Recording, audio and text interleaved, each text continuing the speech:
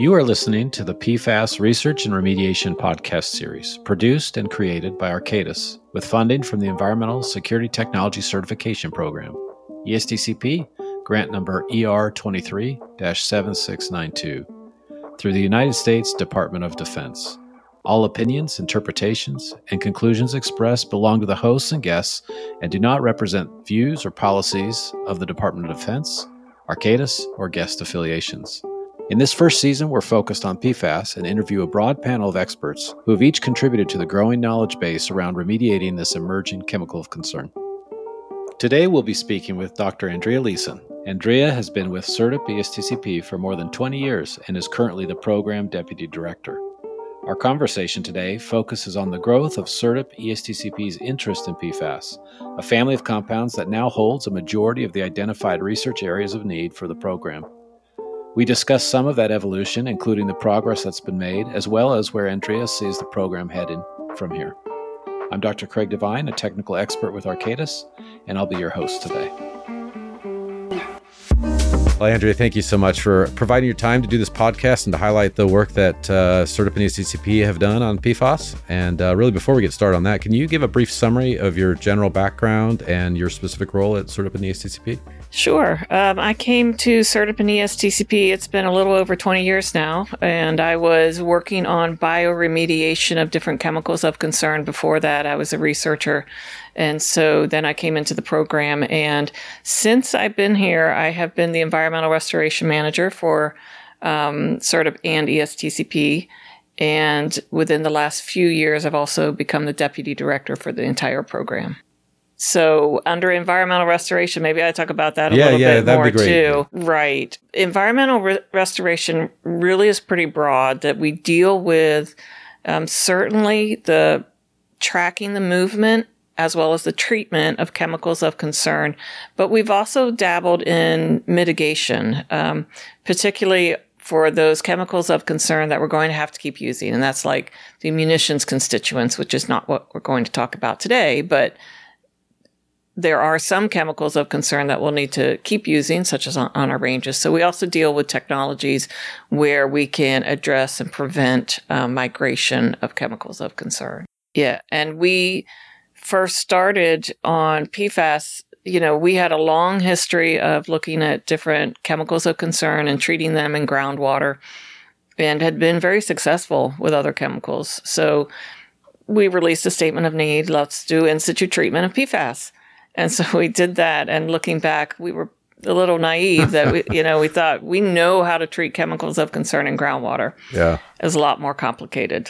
Andrea, as I look at the statements of need now, it's impressive how many of them relate to PFAS. In fact, really the majority of them now for SERDP and ESTCP relate to them. So clearly the priorities changed dramatically. And I'm curious, how do you see the priority of this constituent versus other potential constituents of concern? And how do PFAS specifically differ from other chemicals of concern we've dealt with? I think a big part of it is just that the class of PFAS, it encompasses so many different sorts of chemicals. When we were working with chlorinated solvents, in comparison, you're really talking about just a handful of chemicals that you have to be worried about when you're designing your treatment systems. It's a lot narrower problem than we've dealt with PFAS. Yeah, right. So the one treatment system that you're developing may be great for certain PFAS and not for others. So that's really complicated it. It's helped, I think, over the years. We had a lot of work already in understanding groundwater transport of chemicals of concern. So we had that a very strong base knowledge. And that's been great because we've been able to build on basic understanding of movement and fate and transport of chemicals of concern in the environment, but it's still a lot more complicated issue. Yeah, I mean, it's great. We've got these building blocks that we can start from, and we don't have to sort of repeat some of the early mistakes. Yes. Well, it's interesting you say that because, as I said before, our first statement of need was to start funding in 2011, and we just said, let's look at in situ treatment. And we quickly realized it just wasn't that simple. Mm-hmm. And so we kind of circled back to look at more fundamental issues about understanding the fate and transport of the chemicals from source zones, and not even, not just fate and transport which chemicals are we even finding at these sites, so that we understand which ones are of concern to us. And then, we started getting into the whole ecotoxicity of the chemicals and understanding which ones we needed to be concerned about and which species were of concern for the ecotoxicity. So we've really cycled back to trying to get some of the more fundamental issues understood. And then we were cycling back to look at more the fundamental issues of some treatment technologies. And kind of going back to these other chemicals of concern we dealt with over the years, such as the chlorinated solvents, our preference had always been for in situ treatment. Whether that was a biological based or thermal based, we really wanted to do in situ treatment. It was generally more cost effective. That's not looking like we can rely on it, though, for PFAS. And so we've put a lot of effort into also developing the ex situ technologies so that we can have the wellhead treatments systems when we need them, and we're going to need them. Yeah, for sure. Yeah, and I would think also within DoD, there's a distinct priority around maintaining mission readiness and not impacting the operations on active installations. And so technologies and solutions that are compatible with, existing footprint and land use activities at installations, I imagine that's also sort of a consideration. It's a consideration because certainly on our installations, we have wellhead treatment systems. It varies based on installation, whether waters go to municipal or treated on base. And, the thing I've always liked about our program, too, is that the technologies we develop are more broadly applicable. This is not just a DoD issue. Right. Water treatment facilities around the country, around the world, are dealing with the issue of PFAS in their waters. So the technologies we develop are going to be widely applicable. We've really tried to look at the life cycle of PFAS. And when I give a presentation, I often start with a schematic that, so we're trying to understand PFAS at the source, into the soils, the groundwater, when it comes above ground, and after when you apply particularly the ex situ treatments, you have the ancillary waste streams, the spent sorbents. What do we do about that? Right. So, we're really trying to understand the whole life cycle of PFAS in the environment. Yeah, it's really impressive. I mean, with all that activity over a decade now, are there some key findings or outcomes that you think are pivotal or that come to mind as sort of particularly important or bright? I really emphasize that I think it's clear there's not going to be one solution. We will not have one technology that this is the answer and this is what we use. And I think with some of the other chemicals of concern, we had moved towards that a bit where, for example, with chlorinated solvents, typically you would consider bioremediation first. Right. Although there's other options depending on site conditions. But I don't think we'll have that with PFAS. I think it will be so specific to concentrations you're dealing with, what's the matrix in which you find the PFAS, just a whole suite of issues will impact what's the best technology. So I think particularly for this chemical, we're going to be looking at combinations of technologies or treatment trains. Yeah, we need a much larger toolbox. I think about the PFAS issue, one of the things that's really unique about it as well is that the source terms are really different and maybe more varied than what we've thought about before. You have, of course, fire training areas, but you also have land application of biosolids, and you have, ski wax residual in cold weather training areas. And so really sort of different source terms. And in particular, those source terms, I think, have a stronger potential connectivity to surface water and stormwater runoff. And then you have sort of this potential exposure pathway that I would say we didn't really think about very much very often, at least with regard to chlorinated solvents. So to me, it seems that's a new facet to the problem that will require, certainly new conceptual models, better understanding of transport, and then also technology solutions, remedial solutions that are new and tailored to those situations. Right. I think that's true as well. We started in FY20, we started a suite of projects looking at the forensics of PFAS in the environment, which was really to understand all these different sources and what was causing the PFAS we would see at different sites. And what I think is important about that is that you need to understand the source to best design your treatment system. And the forensics projects offer us some hope of understanding where the PFAS has come from, and therefore we can get a better design for the treatment of it. Right. Yep. So this year, your team led a workshop focusing on the future research and demonstration needs for PFAS. And so I'm wondering if you could broadly describe the purpose of this workshop, how the program uses it, and maybe some of the key findings, either expected or unexpected, out of that. Sure. Under SERDP-ESTCP, we'll do these strategic workshops. I'd like to do them once a year. As with everything, COVID hit us, so we couldn't have it. For a few years, we were really overdue to do a strategic workshop on PFAS. And how these workshops look like is we invite experts in the field, generally about 60 people. It becomes a lot less effective if you have too many people, because the point of it is to hear from everyone. We want all the voices. And so the people we include will certainly be the people doing the work themselves, the research, but we like to combine it with people who are managing sites that are impacted with PFAS so that you hear from both sides. The people who are doing the research and the people who are developing the technologies and the people who ultimately have to use it. And so we have representatives from academia, industry, the consulting firms, as well as the federal agencies, from folks in the research branch of federal agencies, as well as the people managing sites, or the remedial project managers. And we spent 3 days to just brainstorm about what are the data needs. And then at the end of that, we write a report and summarize it so that people can see that. And that we had the meeting in March for PFAS. The report was published recently. And the report is certainly tied heavily to what statements of need are released under SERDP and ESTCP.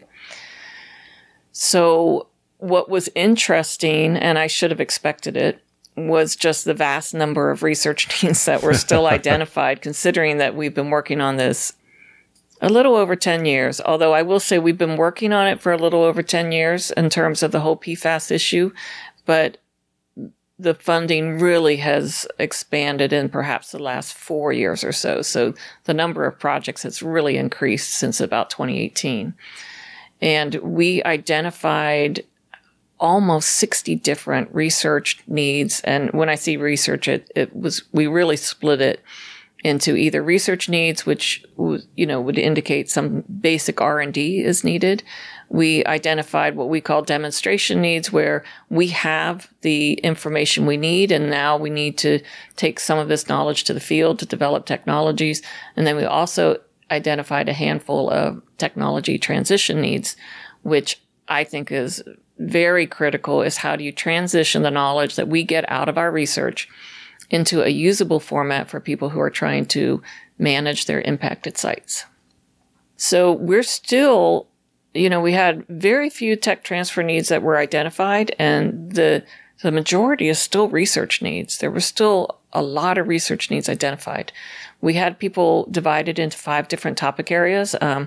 One was on fate and transport, and of course, understanding the fate and transport is the bedrock to developing the best treatment designs. Sure.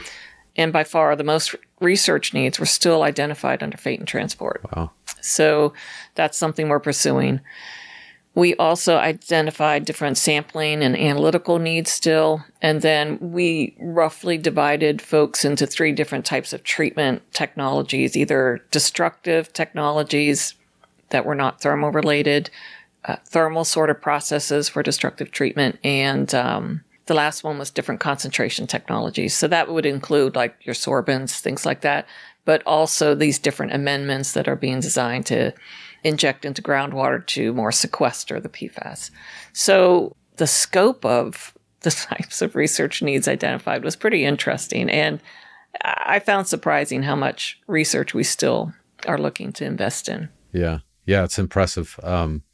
Especially even needs around analytical capabilities, you sort of think that as a starting point. But, there's some really important challenges with regard to the constituents and the levels, and then also the matrices we're interested in. That's right. And you're probably aware, we spent the last couple of years, we've worked closely with the EPA developing a new analytical methodology. It's EPA Draft Method 1633 that was to expand the methods we had before. The standard method that the EPA had developed was for PFAS in drinking water. And of course, we're worried about it in groundwater, surface water, all these different types of matrices. So that method has extended the analytical methods into these other matrices, but there's still a lot more to do.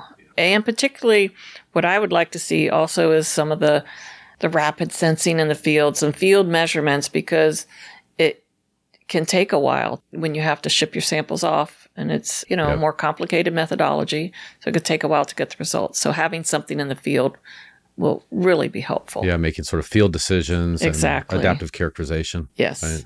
Yeah, that's great. By the way, I have to tell you, Paul Hatzinger noted that we didn't have a PFAS issue until we could detect it. So he blamed the analytical chemists, or maybe he thanked them. I'm not sure. So how do you look at tech transfer from a goals, assessment, performance metrics? What does successful tech transfer look like, particularly in the context of PFAS and maybe, in the context of the next 3 years? What do you think needs to happen? Even though I know you mentioned that in the workshop, that wasn't called out as much maybe as was expected, but it still seems to me, that's still a really important priority, even in those early stages, so that we're rapidly taking advantage of things that we learn. What do you think a successful tech transfer looks like now? I really think it's difficult to track tech transfer because it often is, it's very diffuse, and the information makes its way into the communities, to the people that need the information. And we certainly saw that, for example, with the chlorinated solvent work again, that, many of the papers that came out, the manuscripts and the guidances that were developed over the years were based on a lot of work that was done under SERDP and ESTCP. What I look at now with tech transfer is I really feel that the products that come out have to be geared towards the way people like to take in information. And that means there is no one right way for tech transfer, that we have to hit many different approaches to reach the right people. And so that means the journal articles are important because we have to get the information out to other researchers that are developing and improving technologies as we go along. But we need the higher level documents too. We need short videos. We need the apps. And, for example, we're going to be developing an app that will help people find the PFAS information they need that's most relevant to them. So I really ask people to be innovative and think outside the box, as cliche as it is at this point, to think about how best to transition this information and just get it out more widely. And some of that is, thinking about how you like to take in information in a casual way, through podcasts. Some people prefer watching videos now, or even one-page fact sheets. And I think it's hard to beat, meeting with people in person and having like short courses that are actually in person. Virtual is great. We can reach a lot more people with the virtual webinars, et cetera, that we have, but it's also hard to improve on the one-to-one dialogue that you can get in a short course. So for every project we have, whether it's SERDP or ESTCP, I ask the investigators to really think hard about how they can bring up the information, really pull out the key details that would be important to someone trying to implement a technology, as well as still continuing the traditional path of getting those journal articles out. Yeah, that's great. So if we were to do this podcast again in 3 years and talk about accomplishments through the program specifically related to PFAS, what would some of the success stories look like? What would you hope to see? I really would expect in the next 3 years, and I'm confident we will have this, that we'll have a lot more demonstrated technologies that have moved into commercialization, and we're seeing them implemented more widely, not only at DoD installations, but also more broadly at PFAS impacted sites. We have a tremendous number of technologies under SERDP that have proven successful and now really need to go on to the next step and start testing at larger levels. And we have methods, in process where we're moving up in scale so we can get these technologies tested at real sites with real field conditions. And I think in 3 years, we'll have a lot more like that. And we will have, the technology user manuals available for a lot of technologies. I think that's coming up quickly. Yeah, I really resonate with sort of that user guidance, sort of standard practice or best practice. Yes. And that relates also to tech transfer. I think that really sort of greases the skids to adoption, and it also prevents or limits failures early in the life cycle of a technology that are related to maybe design mistakes and not to necessarily the fundamental concept or technology. Yep, that's true. That's true. So yeah, that's great. Well, that's very exciting. So thank you so much for your leadership in this program. And I mean, congratulations. It's the impact of this program is widespread. As we wrap up, I'm wondering if there's anything else you'd like to mention, or is there something that we didn't cover? I think we covered most issues. I really encourage people to look at our website. And as I said, that workshop report is out. So we have that solicitation coming up that's out now, that's based on the workshop.